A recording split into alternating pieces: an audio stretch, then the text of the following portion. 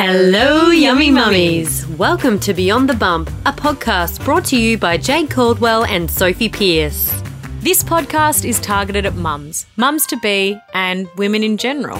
And gents, feel free to have a listen too. It's a place to have real discussions and ask real questions, no matter how hard, with honest and authentic people.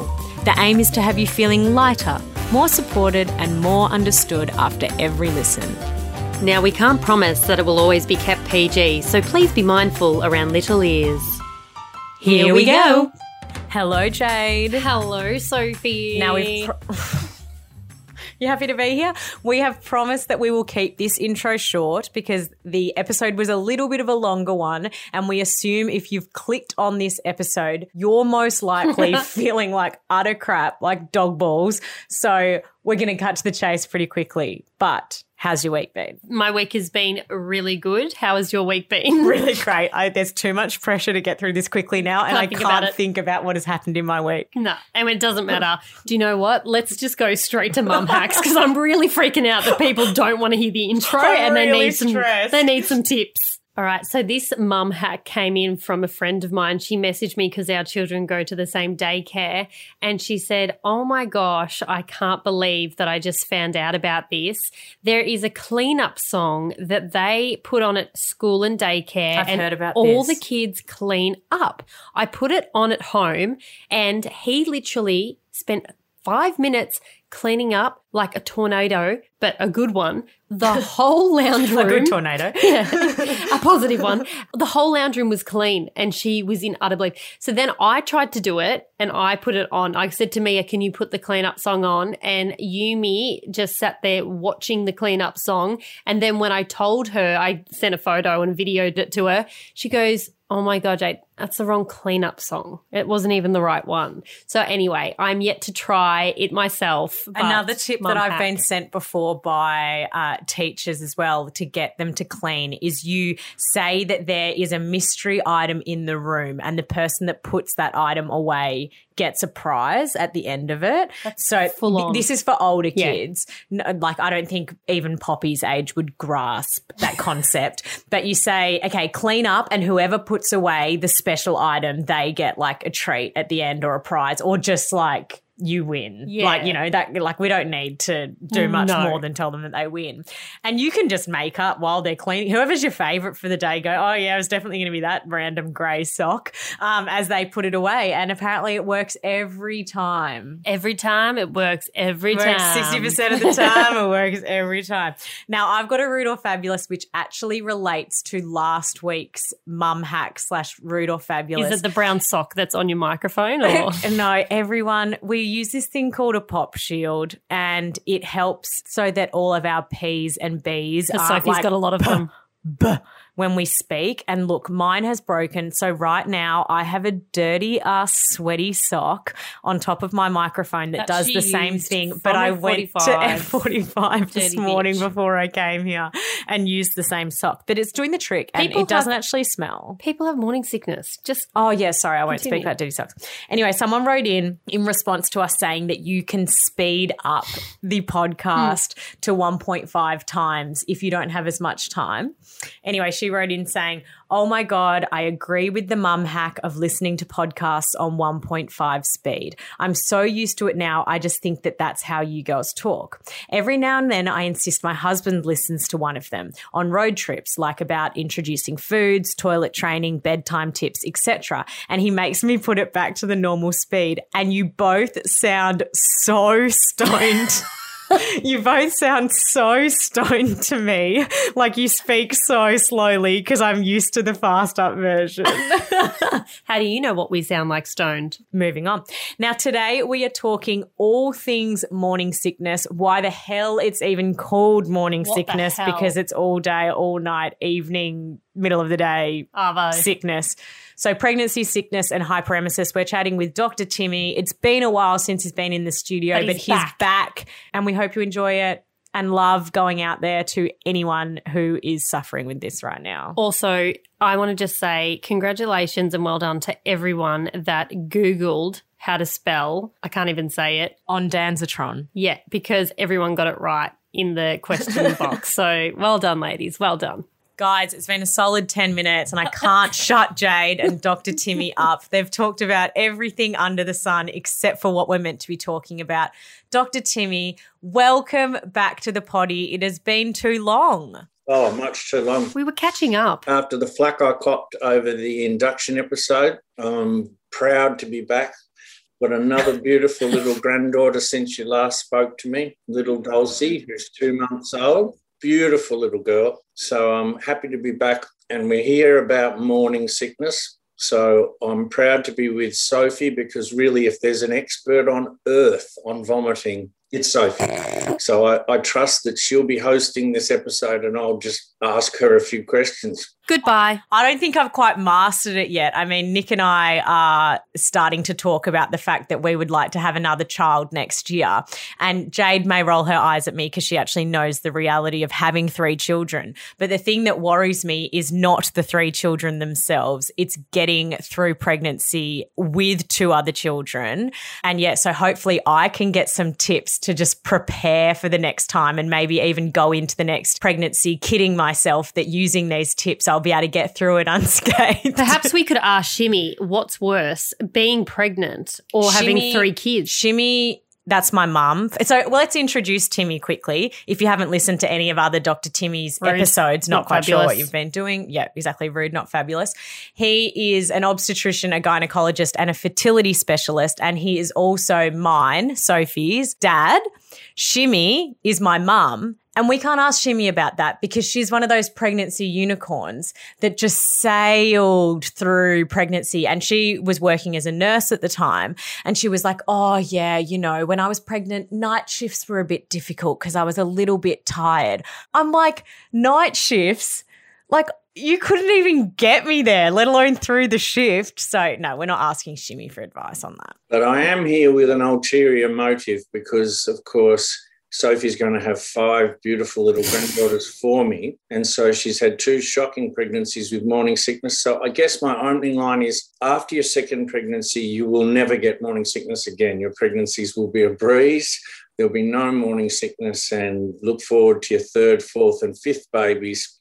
Wow. It'll be Look at you predicting her future. Jade, we're going to throw the floor to you. You've had 3 pregnancies and you've defied what Timmy has just said. Tell us about yours. Timmy. I've had hyperemesis 3 times, but for the people that don't know what hyperemesis is, could you please explain? Yeah, well, I mean, everyone's heard of the term morning sickness and most people would have heard of hyperemesis, especially since the Duchess had it in all 3 of her pregnancies. And I guess Duchess Jade. Yeah, me. There's a spectrum of nausea and vomiting in pregnancy, which would start with the mildest symptoms of nausea and perhaps occasionally vomiting, and right through to extremely severe vomiting requiring hospitalisation, intravenous fluids, and sometimes even quite disastrous problems with people's electrolytes and getting really, really very unwell, even to the point where people would be so unwell in the pregnancy that they would consider termination of the pregnancy because they're so unwell.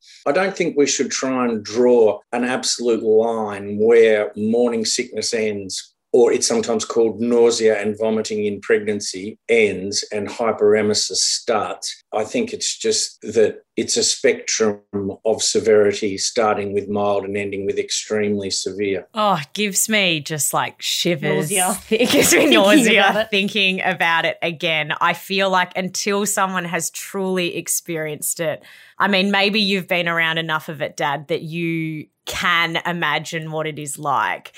But it is honestly debilitating. And I'm so glad that you brought up people considering termination, because I think one of the things that gets to you the most outside of the sickness itself is then the guilt that you also feel for not enjoying the pregnancy.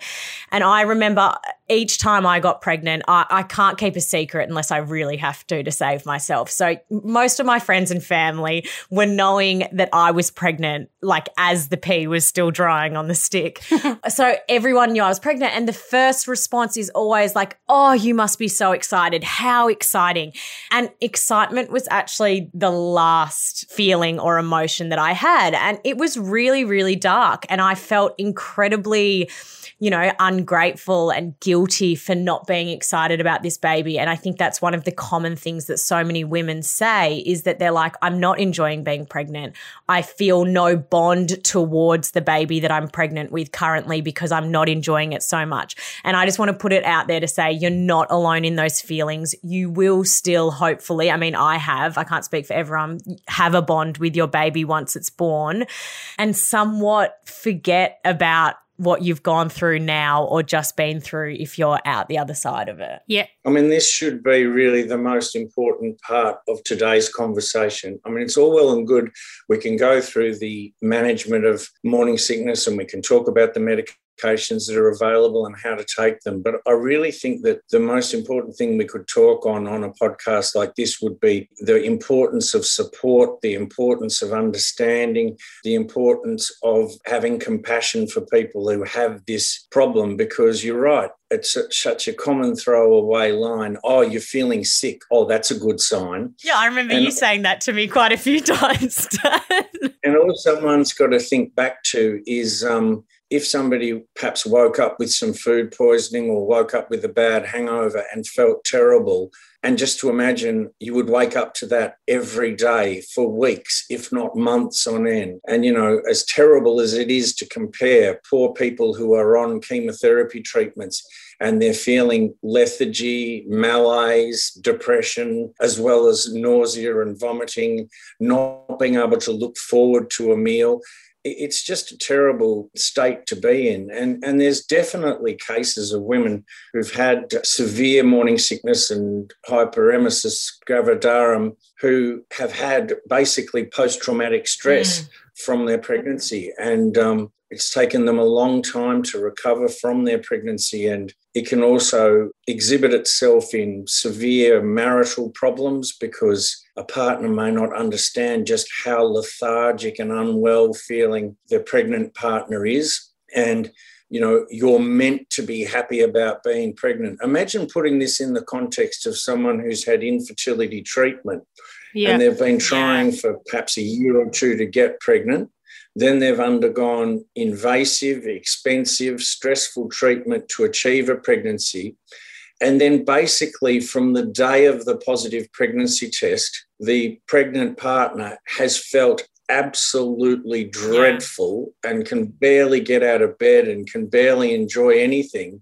That's a sort of a very stressful spanner to throw in the works in someone who should be like rejoicing, not saying should be, you would imagine would be rejoicing being pregnant. So that's probably the most important thread of today, is that people have understanding of how sick these people feel and how utterly exhausted they feel. Well, I want to give a bit of a backstory that I've briefly touched on with one of our episodes previously, and I'm going to admit it here.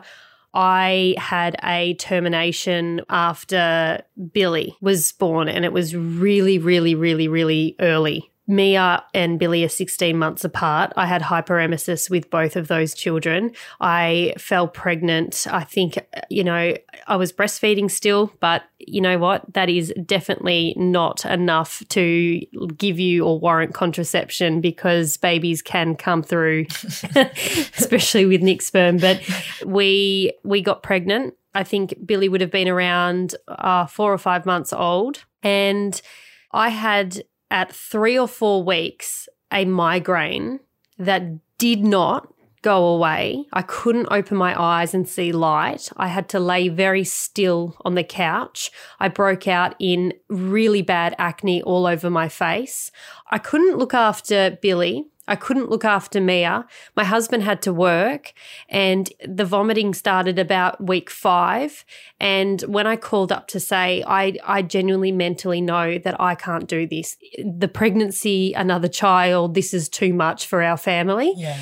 And they said, you have to wait at least 8 weeks because there is a possibility you may miscarry. So you have to wait. So knowing that I was going to make this decision from 3 or 4 weeks to wait an extra 4 weeks to feeling like and it got worse. So it doesn't matter.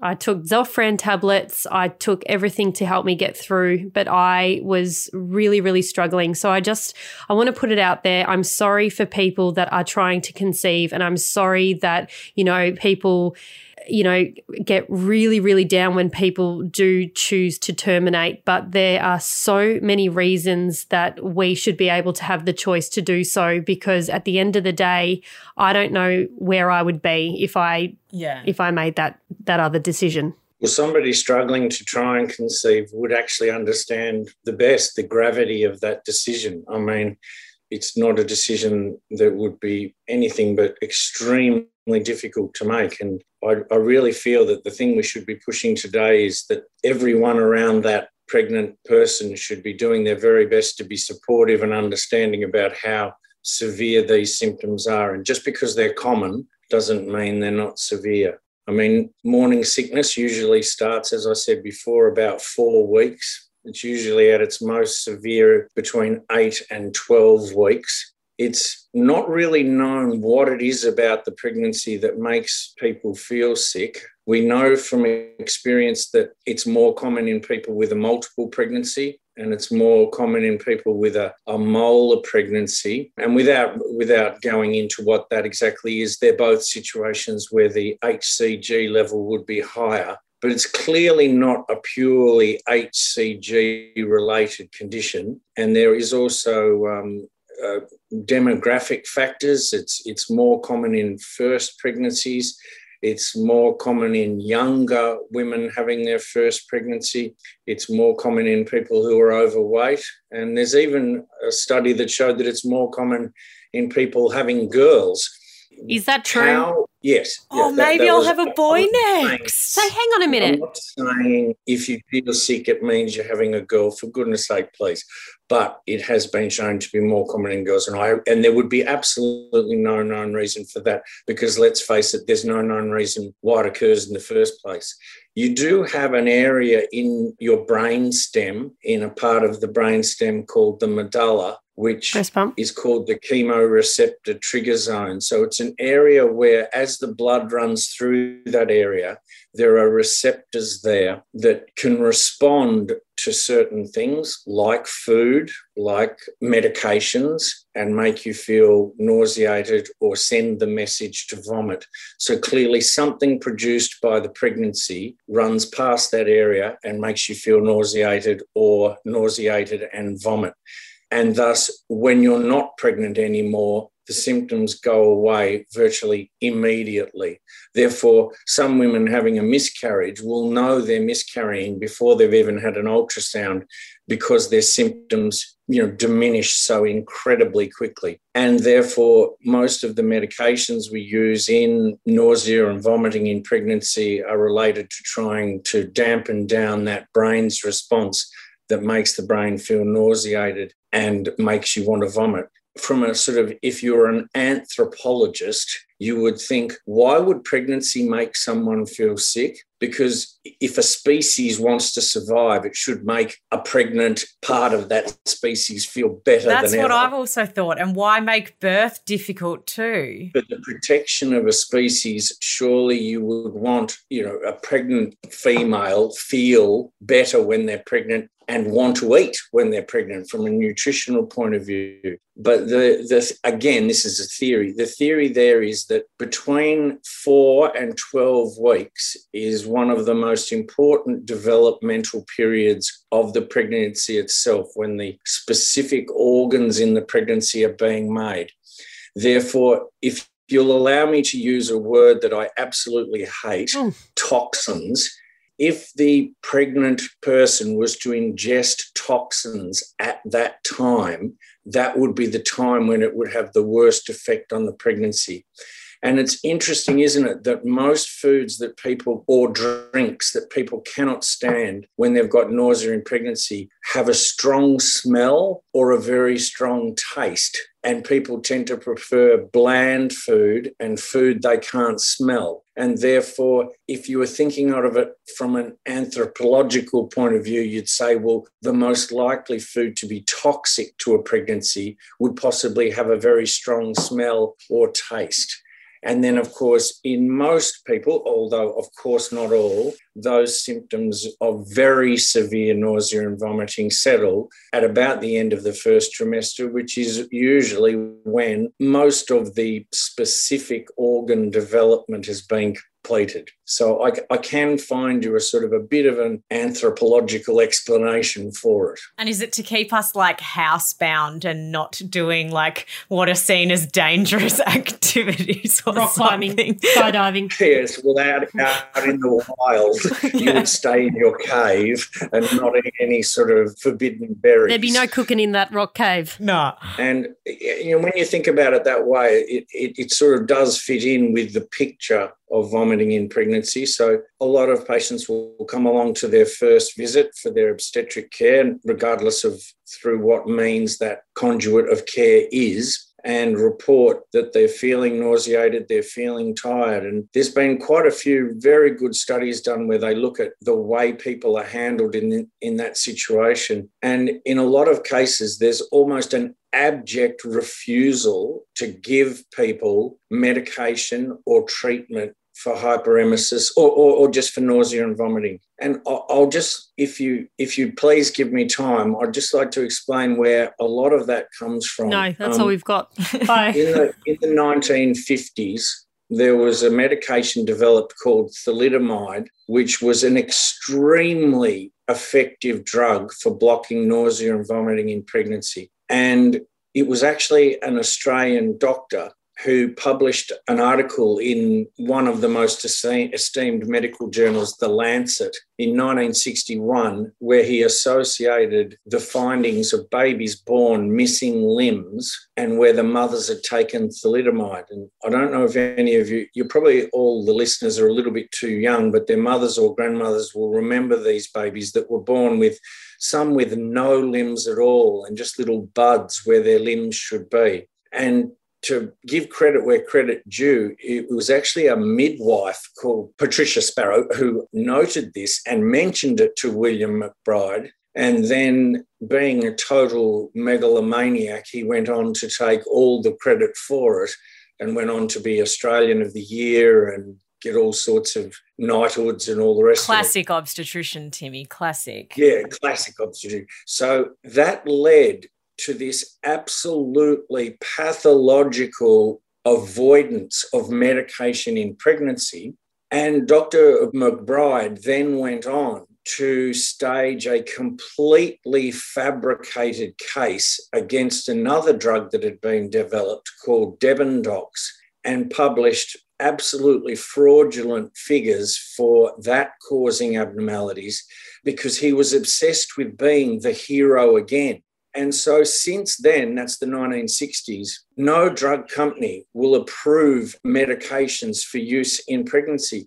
And indeed, the FDA in America approved Zofran or ondansetron for use in chemotherapy. But to this day, it's not approved for use in pregnancy because they know the moment they say it's approved for use in pregnancy, as soon as a baby has any form of abnormality, well, that'll be the Zofran because there's a big drug company I can sue. And funnily enough, thalidomide is still around today because it's used in the treatment of leprosy. Fun fact. So it's trying to keep your limbs on instead of making them not there. But does that mean, so if it's not approved, has it still been deemed safe? Absolutely. Right. Some of our Google researchers will find there are some suggestions that ondansetron is associated with an increased risk of cleft lip and palate and also possibly an increased risk of heart defects. But digging deeper into that, the increased risk of cleft lip and palate is like 0.03, which is so negligible. You could even argue that perhaps hyperemesis is associated with an increased risk of cleft lip and palate. And therefore, women taking Zofran are by definition in a higher risk group. But overall, the overwhelming majority of literature and advice from the colleges of obstetrics and gynae will say Zofran or ondansetron is perfectly safe to take in pregnancy, amongst other things which we'll cover. Because we had quite a few women write in saying, what phrase, term, whatever do I have to use to get my doctor to please prescribe me Zofran? Because there were so many people who said they're so unwell, but it's not being prescribed to them. Yeah. Look, this is a brick wall that I see people bashing their heads against all the time. For example, I'll give a patient a prescription to take to the pharmacy, and the pharmacist will say, oh, you shouldn't take this in pregnancy. And, so these are the sorts of walls that have to be broken down. So I would say that, I am feeling nauseated and I am vomiting and I want you to give me something for it. And who came up with morning sickness? Like, why did they decide to call it morning sickness? Because it clearly doesn't just happen in the morning. I haven't ever seen any written description of that, but my suggestion on that, and I think you two both being experienced at it, would be that often pregnancy nausea and vomiting is worse when you're hungry or when your stomach is empty. Therefore, you would assume that in the morning your stomach is full of acid, but it doesn't have any food in it. And therefore, it would be more likely that you would feel nauseated in the morning. The other thing is that overnight, you're not tending to smell food unless you live next door to a Kentucky Fried Chicken or something. Yeah, Jade can train. Or a Subway, then you'd really feel sick. So that therefore, in the night, you weren't exposed to any food smells. And then in the morning, you get up and someone's making coffee, which is a very common aversion, or cooking something or preparing their lunch. A lot of women say they cannot stand the smell of cold chicken being like put into a sandwich, even the texture of it. So I guess that's why it sort of hits people in the morning. But you are correct. There are some people who feel worse at the end of the day, and that will commonly come into my advice, because when we talk about the foods that people often feel better eating, I will always say to someone with nausea and vomiting in the early part of pregnancy, don't think of meals as breakfast, lunch, dinner. If you feel better in the morning, have a chicken schnitzel and hot chips for breakfast. You're looking at have a salad with Vegemite for dinner. If that's the way around you want to do it, just eat when you feel you can eat. And sadly, for some, that's never. And if you're feeling at your worst, eat the simplest things then. The other thing is, if you find certain medication is effective in making you feel less nauseated, take the medicine. Have the prep food pre-prepared, preferably by someone else so you haven't smelt it. And then half an hour after you took the medication, when you're feeling most protected, eat the food and hopefully hold it down then. Isn't it crazy? I would open, like, something that I would never, ever think or smell or go ooh about. I would open the pantry cupboard and there was just, when I was pregnant, there was a smell like bread or something so simple that every time I opened that pantry, I would vomit. I just could not deal with it. And I was going to say, this is also your permission slip. If you have a partner that drinks coffee, this is your permission slip to tell them that they're not allowed to make it at home in the morning. If they're going to work, they can get a takeaway on the way to work. They can have it when they get to work, or they can, if they're not going to work, they can go for a walk and get it outside of the house, because the smell of coffee. But also people. Well, our unicorn Bertha Shimmy, she would know she was pregnant before she did a pregnancy test, because that morning she could not face a cup of coffee, and from 4 hours after the delivery felt like a cup of coffee. That's hilarious. Oh, the poor love. She couldn't drink coffee while she was pregnant. Oh, what a doll. But of course, that was back before we sort of had coffee. Yeah. It was like Nescafe or International Roast or some other coffee variant. Wait, don't knock that. I drink that every morning. I love it. I think another thing that pregnant people really struggle with is the guilt of feeling like they're not nourishing their baby when they feel sick. I mean, I would like to think that generally generally I'm like quite a healthy person. I think about eating a well-balanced diet.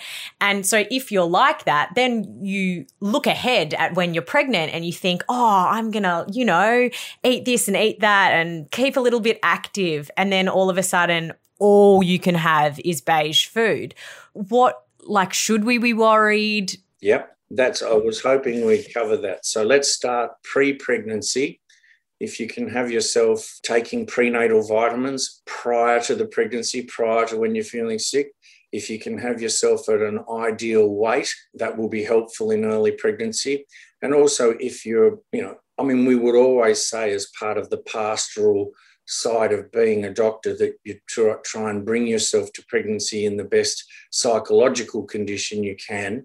Therefore, that's the best possible start for facing something as negative as this. Then, in early pregnancy, when the symptoms are at their most severe, start with the simple management options, and I'll go through them. And then, if necessary, work your way up through the levels of intervention that can be there to help you with your nausea and vomiting. And then be reassured that in normal pregnancy nausea and vomiting, it is not associated with an increased risk of pregnancy complications. Clearly, for reasons I said before, there's a lower risk of miscarriage. But in normal nausea and vomiting of pregnancy, there's no increased risk of birth defects, of small for dates babies, of premature labour or of stillbirth. So in normal nausea and vomiting of pregnancy, I want to reassure you that no matter what action you've needed to take to treat it, your baby and your pregnancy should proceed uneventfully. In severe hyperemesis, there is an association with small for dates babies, and that would be hardly unexpected because a person may really be quite malnourished,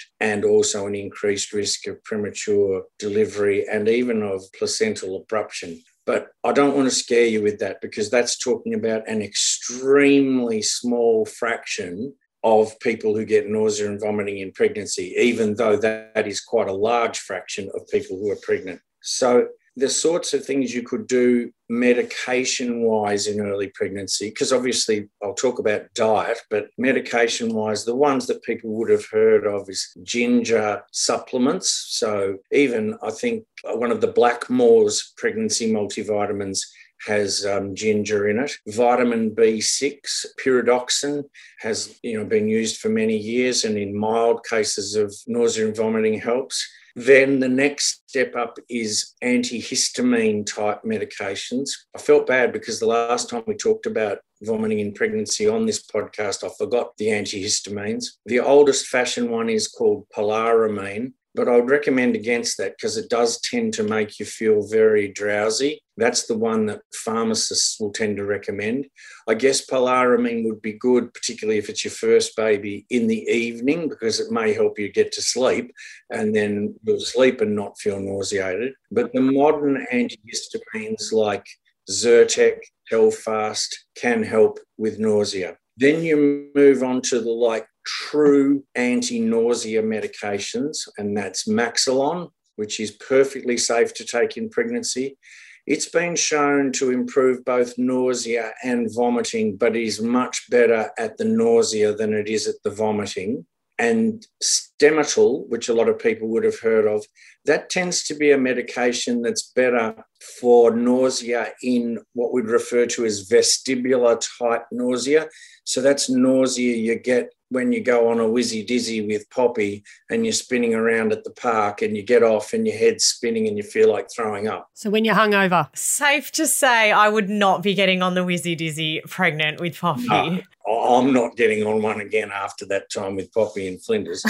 Would you get on the whizzy dizzy with me? We don't tend to use Stemetil. After a few drinks? And then the next step up from that is, of course, Zofran, which was developed in sort of the early 1990s. It was originally a chemotherapy drug. I remember being involved in studies that were being done on using that, first of all in chemotherapy, and then it was used as a post-operative nausea medication, and there were comparative trials done between that and the other anti-nausea drugs. And the thing about ondansetron is it has been shown to be effective in both the reduction of nausea and vomiting. The main side effects with Zofran, and I know a lot of people listening would have taken it, is constipation. Oh, God, yeah. So one of the advantages of it is that it's not sedating. Sadly, in Jade's case, it can cause headaches, but it is constipating and it is expensive, and it comes in ridiculously small allocations where you can only get 10 tablets. So what I always do is give patients the 8 milligram doses so that they can divide that tablet, so they get 8 milligram tablets times 10 instead of 4 milligrams times 10. So with all these medications you take, get yourself a pill cutter from the pharmacy or from your nearest meth lab. Use that to cut the pills into smaller doses, but you can in fact take up to 24 milligrams of ondansetron a day. But can we also say, because there's lots of people that don't know it, ondansetron comes in wafers. That's the best part of it, is that when you're feeling that sick, you don't feel like taking a tablet. So just know that you can get it in wafers that can just dissolve under or on top of your tongue, and that's it. So the wafers look like a tablet. So don't imagine something that looks like a acid tab in a breakfast cereal. It looks like a tablet. It's very easy to cut, and you put it on your tongue. And occasionally I have patients who really don't like the taste. It's very sweet of it on their tongue. It tastes like an artificial sugar. So you might want to take it with a mint so that you can disguise the taste of it on your tongue. The idea of it absorbing into your tongue is that if you vomit immediately, it's still in your bloodstream already. Although some people prefer the tablets, and they're just as easy to cut and they're just as easy to use and use the same dose. I mean, for what it's worth, Zofran is a dopamine antagonist, but so it does work a different way to Maxolon, and that's why it's more effective. And as I said, more expensive, not sedating, and can cause headaches. And it's really now the mainstay of nausea treatment and vomiting treatment in early pregnancy. Like if a patient sees me for the first visit and they're struggling with nausea and vomiting, I mean, I ask if they're taking B6 and if they're on a multivitamin. And you mentioned about worrying about your nutrition. If you're on Elevit or a multivitamin tablet, and they're often very large tablets which you can't swallow, I have 2 recommendations there. The first is that the most important multivitamin you'd be getting would be iodine and folate. So you can get a bottle of like 200 folate tablets for under $10, and they are tiny tablets and easy to swallow. So just take them while you're waiting to feel better to take the larger tablet, or get out your trusty pill cutter and cut your Elevit into multiple smaller pieces and try taking it that way. Avoid anything with a lot of iron in it, because iron tablets are both nauseating and constipating. But look, from 4 weeks to 12 weeks or 14 weeks, if you're on just a folate tablet, that's absolutely fine. So that was part of the answer to your, should I be worried my baby's not getting enough? Can I would say one tip while we're here is something I didn't even think about, and I don't know why, but so many people wrote in that's something that helped them when they had pregnancy sickness. So if theirs was worse, the stereotypical worse in the morning, they'd take their multivitamin at night. And I feel like I never thought to do that because I was like, oh, you take your vitamin in the morning. But of course you can take it at night. And another thing with the ondansetron, if people are finding that it's not working for them, when I was at my worst, because it's like a PRN medication, which is like take it as needed, I feel like a lot of people feel like they can't take it until they're feeling unwell. But when I was at my worst, I had to literally take it basically before my eyes would open in the morning, because if I started on the cycle of being sick, no matter how much I took, it couldn't get me back to feeling okay or stopping vomiting. So that would be one tip. I just had to, for a while there, not even wait to see if I felt sick, which I would have, and just take it before the onset even started. Yeah. Medication in general is always better if it's a preventative measure than if it's a treatment. I have another tip as well. Never ever wait until you think that you are so unwell, like as you're saying, to take that tablet, because I got to a point point of going, I can't even walk anymore. And then I would go into the hospital and they every time would say to me, Jade, it is so easy for us to put you on a drip and give you fluids. And as soon as they put fluids in me, I was a new woman. And they said, don't get to the point of being so unwell because it's so easy for us to just get that done for you and then you can go home. And with the ondansetron, because I found it so constipating, but then I would be in this catch-22 where like what was recommended to take would be Movicol for the constipation. And obviously fluids are better for the constipation, but you feel so sick that you can't drink anything. But Movicol has to be dissolved down in water and I couldn't even drink the water to have the Movicol. What do you normally recommend is the best thing to kind of counteract either pregnancy constipation or constipation from the Zofran? Yeah, well, certainly Coloxal comes as a tiny, like enteric coated tablet. It's like a really slippery, easy tablet to swallow. So Coloxal's good. Lactulose is great, but you do have to swallow 20 mils of it. But on that subject about swallowing things and feeling sick in the morning, a very underestimated part of treating nausea in pregnancy is antacids. One of the reasons why you feel so sick in the stomach and feel that acid sensation is excessive acid production associated with pregnancy, and also pregnancy tends to dampen down your body's ability to move things from mouth to anus. So you're sort of not as good at conducting things. And that's what Maxilon is very good at, stimulating that.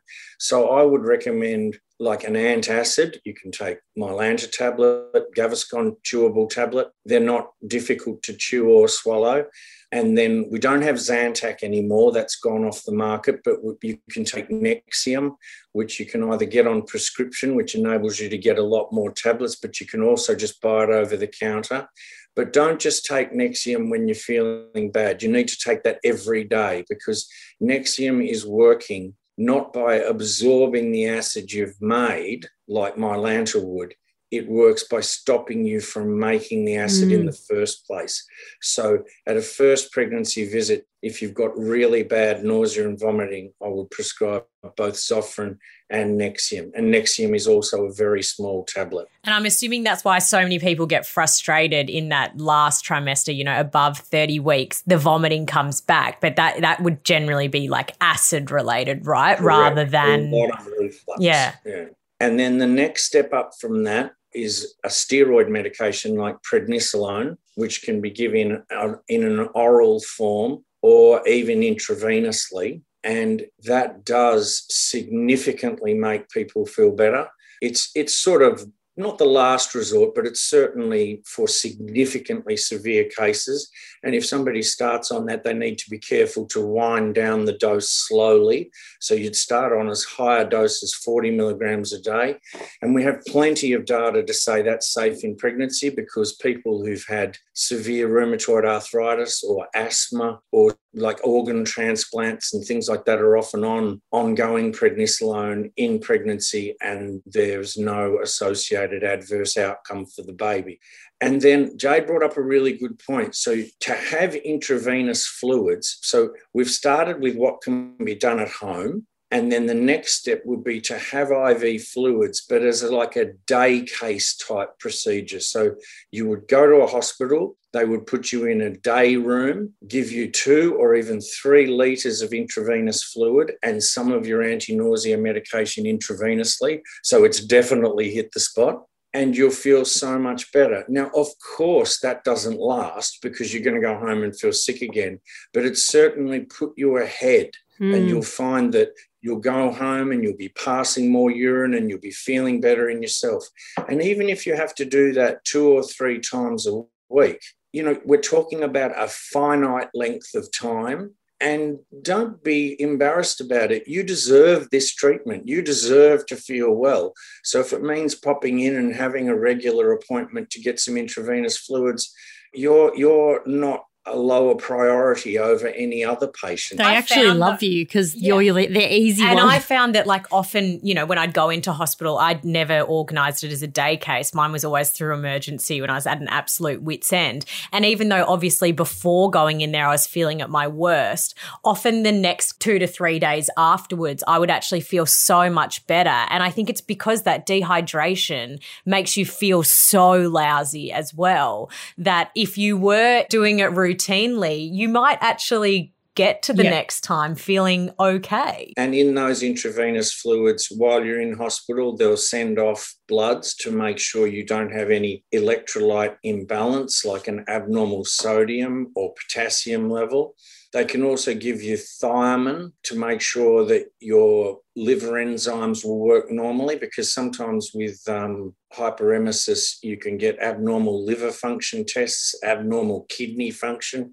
So anything else that needs to be replaced at the time of the fluids can be replaced or corrected at the time of those intravenous fluids. And really, I mean, I guess if termination of pregnancy is the absolute end of the line, one step short of that would be to actually receive what's called parenteral nutrition.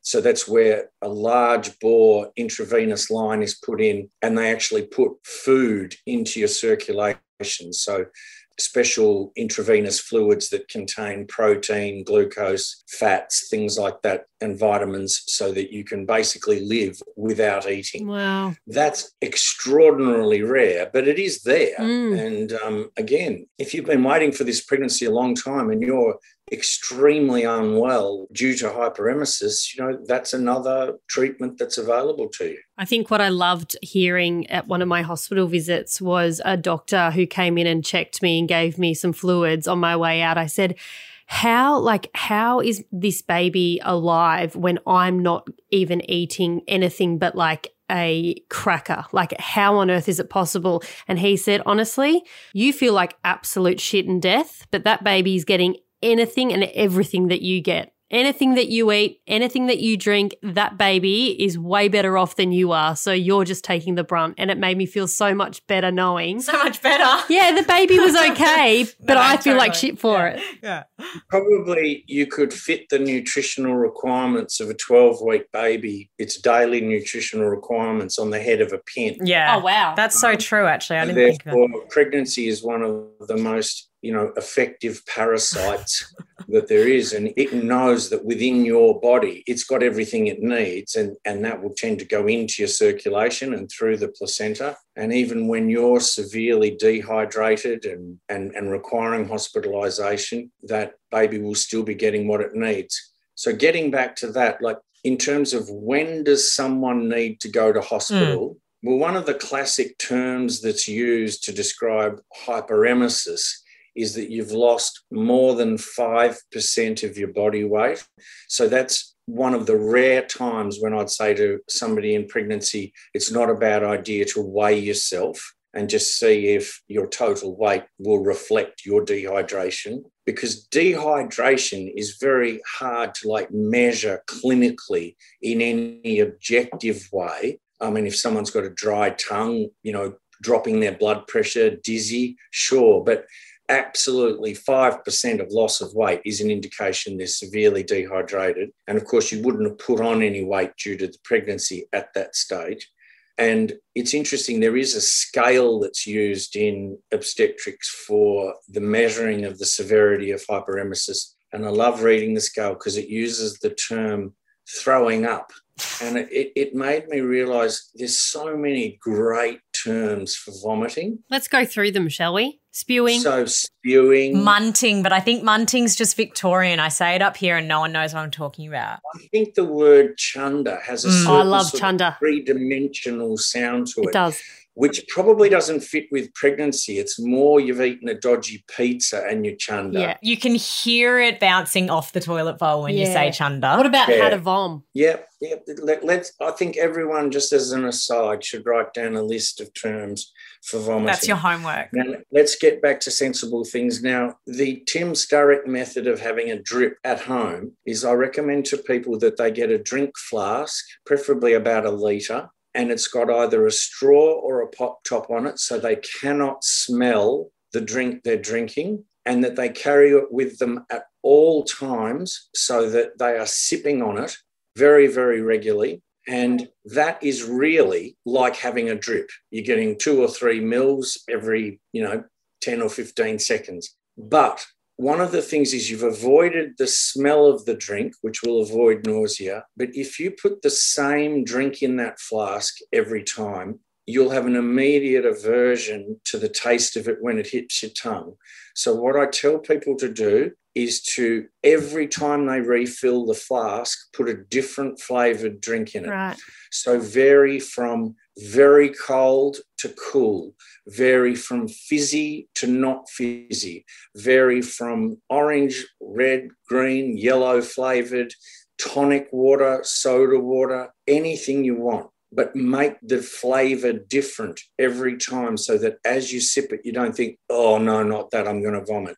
And it is a good idea if it's a sugary drink, because if you're going to hold down some fluid, yeah, water's great for your hydration, but it's not in any way good for your nutrition. So if you drink Gatorade or soft drink in it, then at least you're getting some sugar, which is at least one constituent of what you need in your diet. Wow. So it's the only time that soft drinks been classed as nutritious.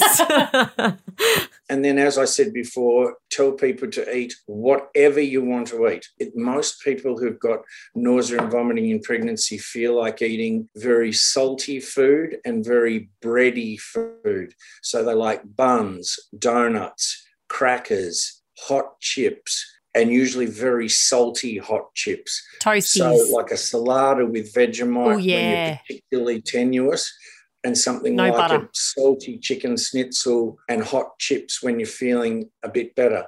And, yeah, do not worry about having a bad diet in inverted commas. You're just eating to live at this stage, and you're drinking fluids to avoid having to have a drip. And there's nothing wrong with that. And so the principles of looking after you are to keep you hydrated, to keep your electrolytes normal, to keep your nutrition acceptable, and to keep you psychologically well. And then one thing we haven't mentioned is, of course, other treatments for nausea and vomiting. Things like acupuncture can be very effective. I've even had a patient who went to an osteopath, and I'm not sure what they did, but it worked. So it doesn't matter. If it works, it works. The other one is meditation and also hypnosis. The worst case of hyperemesis I ever looked after in my whole career, her saving grace was hypnosis. And one of the anaesthetists I worked with had an interest in hypnosis and offered to go and see her for me. And whilst it didn't cure her, and she then had a hyperemesis in her next pregnancy, it got her through. So wow. I'm not being dismissive of any of the alternative options, because if they work for you, they work for you, and that's all that matters. Speaking of her having hyperemesis in a subsequent pregnancy, if you have had, severe vomiting or hyperemesis, what are your chances that you're then going to have that in another pregnancy? Have you ever seen someone who's had hyperemesis and then they've enjoyed the first trimester of their next pregnancy? Oh, absolutely. And I've seen people who had a trouble-free first pregnancy, then a terrible second one.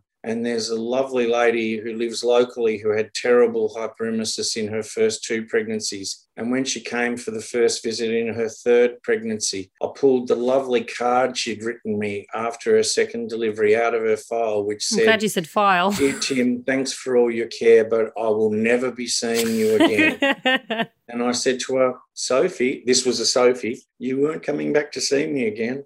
She got really bad morning sickness, but survived. Wait, so she did for the 3rd one? Came back for the 3rd. That's not a happy story.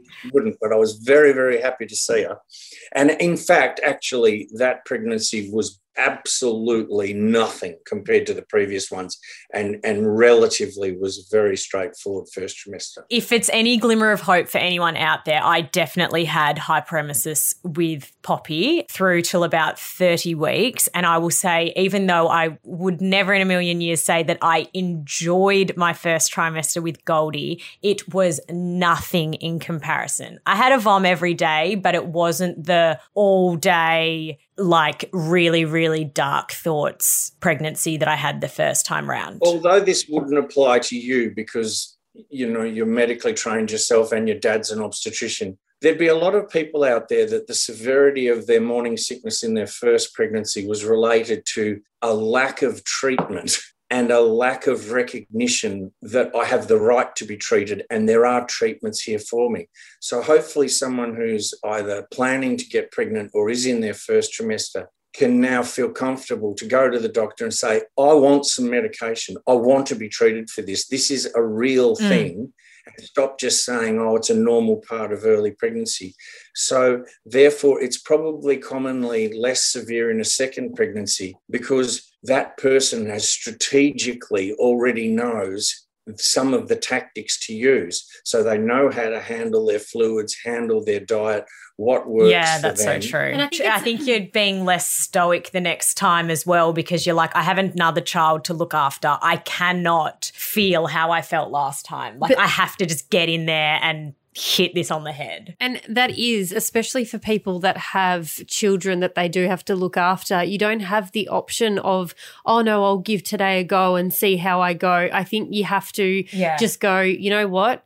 I know that I'm feeling sick and I'm going to, I think the things that you've mentioned, Timmy, today about sipping all throughout the day and doing what you can. If you have to take medication, if you have to go and get that IVF and, you know, get grandma, IV drip instead of, you know, and get grandma to watch your first child, then do so. Do whatever it takes just to get through because I don't think, you know, I wasn't educated and I was just going through the motions of, is this what I should do? I'm not sure. And I didn't have the confidence in myself to go, this is what I need to get through. And if I had have had that, I think it would have been a completely different story. I think it's the same thing as when we were speaking to the women's physios about, you know, like postpartum incontinence.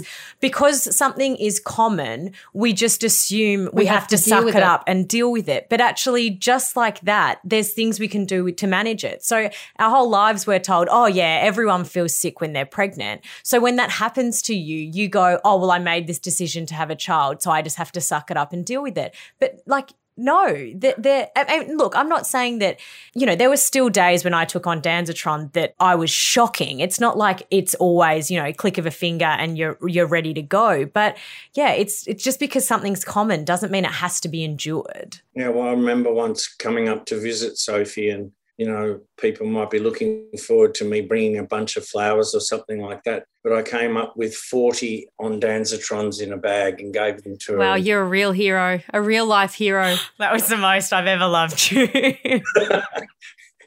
And the other thing is in preparation for a second pregnancy, for example, you know, why do you take multivitamins and things like that?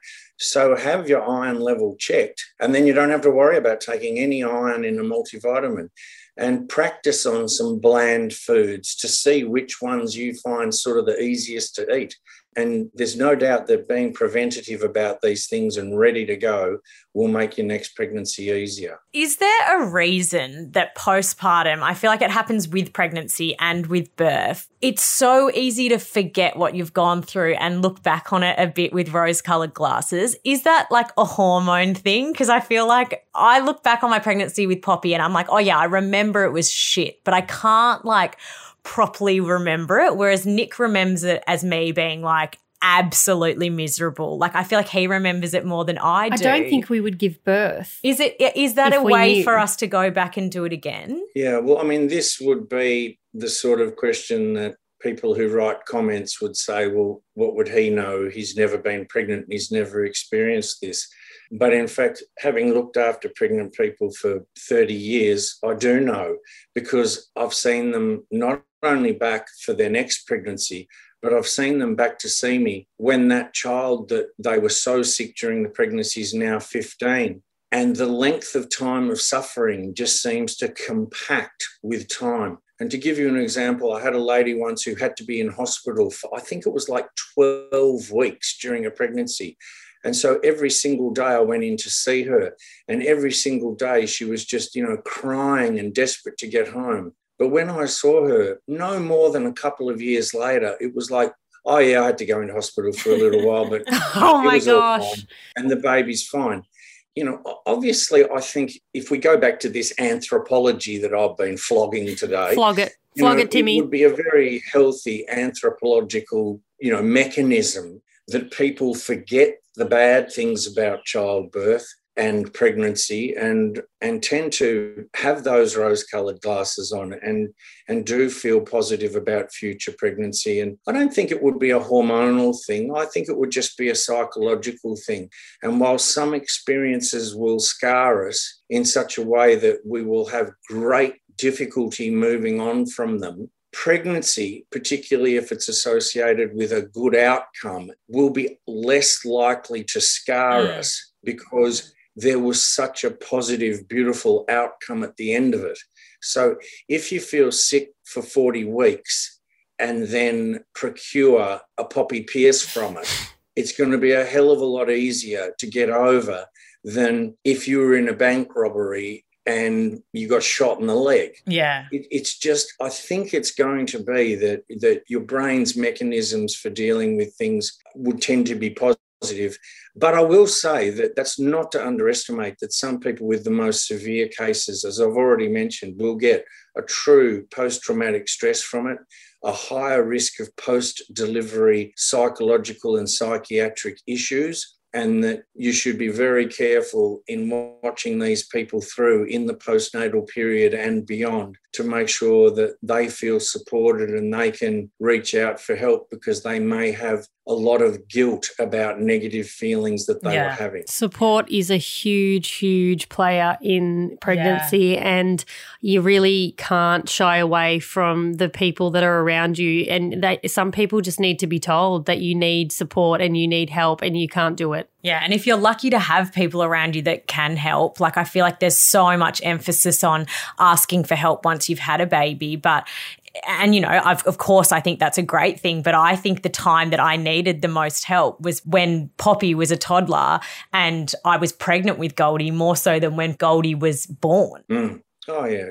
Let's hope this episode, for those who listen to it, not only demystifies it and I hope gives some good ideas for the management, but also I hope that it stresses that this is a real thing and you've got every right to feel sorry for yourself and to feel the need to seek support. We're just going to finish off the episode on a high note. We asked our beautiful listeners for what helped their morning sickness. A lot of people said the things that we have already mentioned today.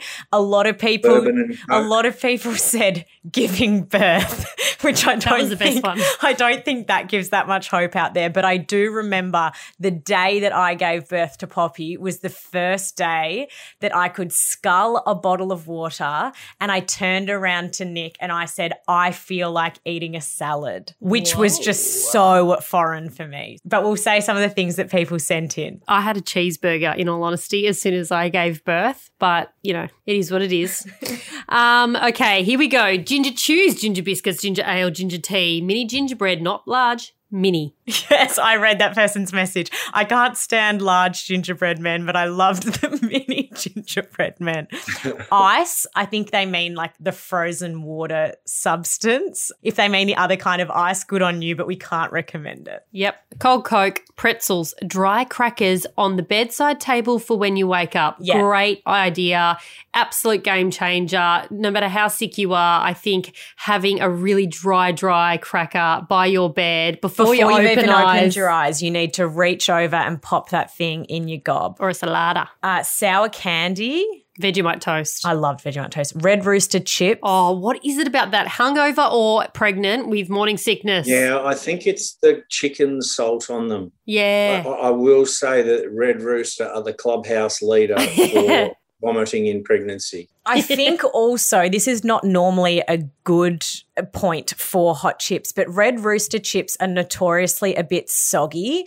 And so if you have those chips and then you throw up, I feel like it's a little bit easier than a really crispy chip. Oh, I agree. Macca's hash browns. Oh, licking lemon slices. Oh. You do you, girl. Lollies, but they have to be kept in the fridge. Yeah, ice fruit. A lot of fruit. people like a cool thing. That's why I said varying the temperature from cool to cold. Warm or lukewarm drinks tend not to be good. I liked keeping cucumbers in the fridge and eating them because they're so bland, and I felt like at least they're mainly water, so this can make up for the fact that I can't actually drink any. Or maybe dip the tip of it in a bit of sugar, so that you're getting a little bit of glucose in with it, because, a cucumber is like 99% water. And I'd have ice cold watermelon. I remember posting something one day and I was like, oh, my God, how good is cold fruit salad? And I reckon 50 people said, you're pregnant.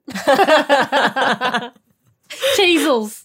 Smoothie made into ice blocks. Who are you, you legend? That's quite a good idea, though, because I don't think I could have a smoothie. Fruit tingles. Acupuncture and green apples. Together? I'm not sure if they've been at the same time or separately.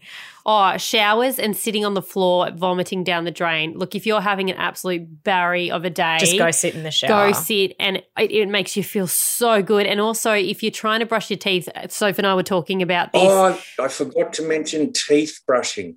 Sorry, that is one of the prime inspirations for vomiting. People will finally get some breakfast down and then go and brush your teeth.